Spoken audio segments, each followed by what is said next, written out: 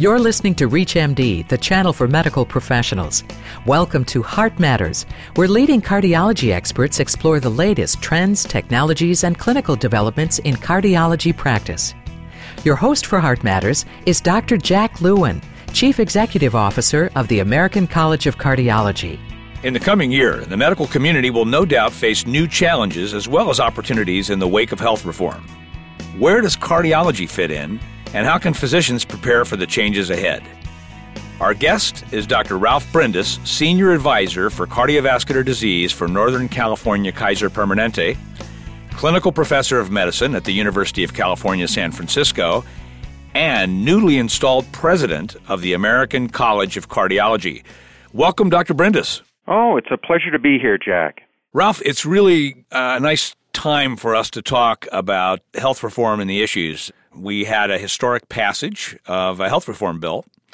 It's major reform. What does it mean for cardiologists as well as others in the greater medical community? You know, the nation really passed incredibly monumental legislation that I believe is setting our great nation on a new course for healthcare delivery. You know, this legislation is going to really take on and expand headway into expanding coverage for so many more of our patients. 30 million does so through Medicaid qualifications extensions, increasing the age limit for young adults, eliminating pre-existing conditions, exclusions for health insurance. In terms of cardiologists, it's including Congenital Heart Futures Acts. It's looking at issues near and dear to cardiologists in terms of chronic disease management, prevention, and wellness. The college is actually very excited that Congress has actually included some needed funding for innovative Medicare and Medicaid pilot programs that actually could improve care coordination for cardiovascular patients. That's the CMS Innovation Center piece, right, that's in there at $10 billion you're talking about? Absolutely. When you think about what the college has done in terms of trying to offer our membership what we would call tools but not rules in terms of issues related to appropriate use criteria, our clinical practice guidelines, embedded decision support tools, care integration. These fit very nicely into the direction I believe that the healthcare system needs to go, where we start thinking about how we can reward for quality and not just quantity. When you think about some of the deficiencies in healthcare reform, the bill really doesn't address adequately financial payment reform, and I think going forward they need to do that. I think other concerns that us cardiologists and all physicians have to have is the provision creating this independent payment advisory board concept. Concern areas, in other words. Yes. Here's a concept where we think is incredibly misguided, where they are going to focus totally on physician payment aspects, but not look at other aspects of care, whether it be hospital or industry or drug or whatever. It's sort of picking on the docs. In fact, I have to say one of my concerns, and I think one of the college's directions, is to make sure that the physician-patient relationship going forward in our important efforts of healthcare reform, that does not get marginalized and pushed on the side of the road. What else is lacking in this legislation? I know the doctors are concerned about all the other constituencies sort of negotiated themselves out of the cost containment part of the independent payment board. But what else is of concern to cardiologists? Well, as we just sort of implied, without having good payment reform that rewards quality improvement and outcomes, this is clearly a direction that it needs to take. And then, Jack, as you well know, it did not address or repeal the SGR, the so-called sustainable growth rate formula that's actually used to calculate Medicare physician payments. So this is something that, unfortunately, all physicians have had to spend a lot of time lobbying year after year after year to get Congress to fix this. And it looks like it's just, at the present time, Jack, if I'm not mistaken, it's just being kicked down the road for another, 6 months or something. I call that the SGR because the thing is, apparently we're going to be dragging that like a dead albatross around forever. What about tort reform? A lot of our members have thought we were going to get something there. The issue of tort reform is, again, a substantial one.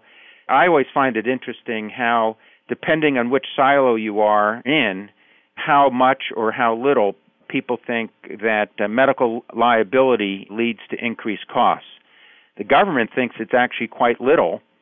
I would say that based on watching my physicians practice and their concerns related to medical liability, there are a lot of hidden costs in defensive testing that increases our health care bill.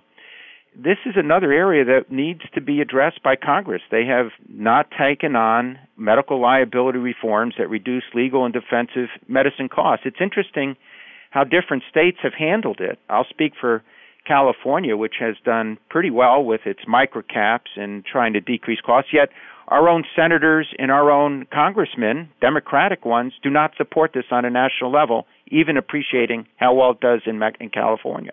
Yeah, the trial bar is pretty effective in their lobbying. I mean, they've got a grip on everybody. Even, look, 8 years of Republican leadership in Congress and all the talk about tort reform, they did nothing. I think the government is underestimating the importance of tort reform here. Oh, yes.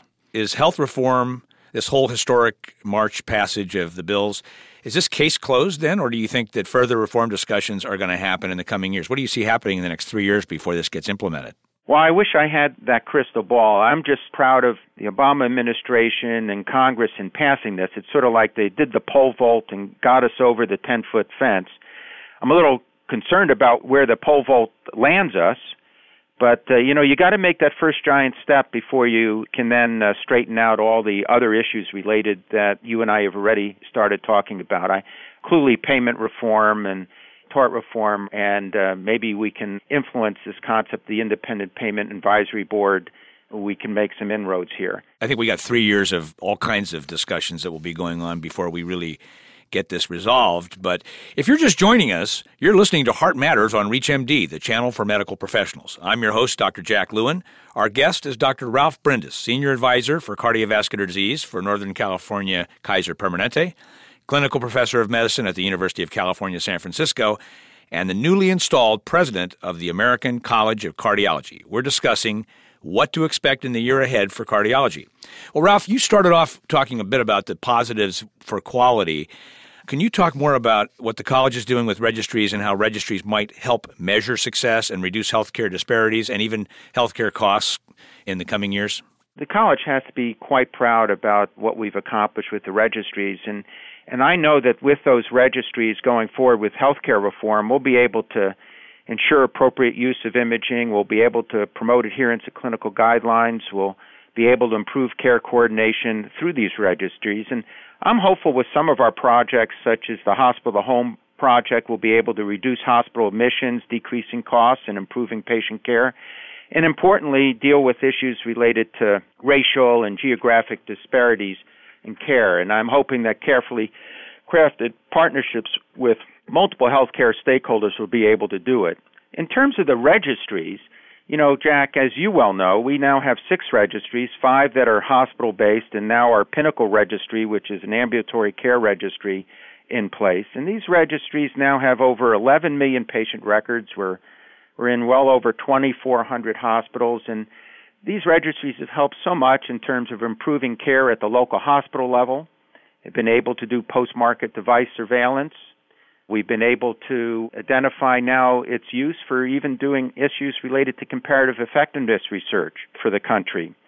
When the registries have identified issues related to, as mentioned earlier, racial and socioeconomic disparities, and bringing this back to the hospitals, to our treating physicians, is only going to improve care. The fact that this is clinical data, too, and it's not, because everybody else is using claims data, payment data, whereas the college has activities with the National Cardiovascular Data Registry, or NCDR, is the clinical data that everybody's looking for. And here it is out there in more than half of the nation's hospitals measuring outcomes in cardiovascular care. What an amazing secret that doesn't seem to be out in the public, or doesn't seem like Congress understands or knows this. Tremendous investment and opportunity in health reform coming up. What about appropriate uses, too, Ralph? Can you talk about appropriate use criteria a bit? I'd be honored to. And again, I just want to say that, American College of Cardiology and the profession of our fellows of American College of Cardiologists, should be quite proud about our commitment for quality, that putting all this investment of resources and money on our own so that we can actually have true clinical data to be able to improve care and help our nation's cardiovascular patients. Now, appropriate use criteria is a very important issue. The government actually says that maybe 40% of all healthcare expenses are wasted, whether it be redundant testing or other things related to testing. But also there is a substantial portion of testing and procedures that may be of no value. We as a profession have decided to help our colleagues and help stakeholders in identifying where we can have opportunities of improvement so that we would order tests for the right patient at the right time for the right indication. So we've created now at least 6 documents, mostly focusing on imaging, but also focusing on coronary revascularization to help guide physicians when we should be ordering tests. A lot of times this revolves around issues of frequency of testing, frequency of echoes or nuclear tests or whatever. There's been now a lot of attention about radiation exposure to patients. And so the appropriate use criteria documents also can help protect our patients in terms of avoiding inappropriate or unneeded radiation. Well, so as the patient approaches the cath lab these days, not only can we can be talking about what images are appropriate, but now it appears that the American College of Cardiology's appropriate use criteria can be applied through the NCDR, the registries, to actually help predict, right, whether a patient needs an angioplasty or a bypass surgery or optimal medical therapy for coronary artery disease. That's pretty amazing. Very exciting. I think the days of the omnipotent physician are gone. And I think that we are finding ourselves increasingly bonding with our patients and families and making care more patient-centric. What is exciting, our risk-adjusted models related to PCI mortality has been turned into a patient-centric tool so that actually getting consent forms where it is focused directly on the patient, their age, their clinical descriptors, the comorbidities, so you can tell the patient and the family what the benefits of the procedure are, what the risks of the procedure are, so that it can be a truly informed patient decision, hopefully upstream before they even go to the cath lab. That's really amazing. You know, the ACC is more than just a basketball league now. No, congratulations on this work. You know, the college, it's amazing, has done this with its own resources and with partners, but there's been basically no dollars from the insurance industry or from the federal government thus far to help move all this incredible quality of care measurement along. And maybe in this next decade with health reform, we're going to see the secondary beneficiaries. The patients are the first beneficiary of this quality of care.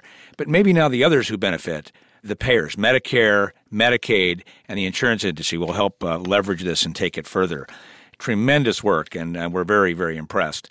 I would like to just kind of focus the last bit of this interview, Ralph, on what you plan to do as president of ACC this year.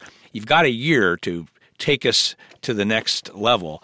What is it that you want to get done during your year as the legacy of President Ralph Brindis?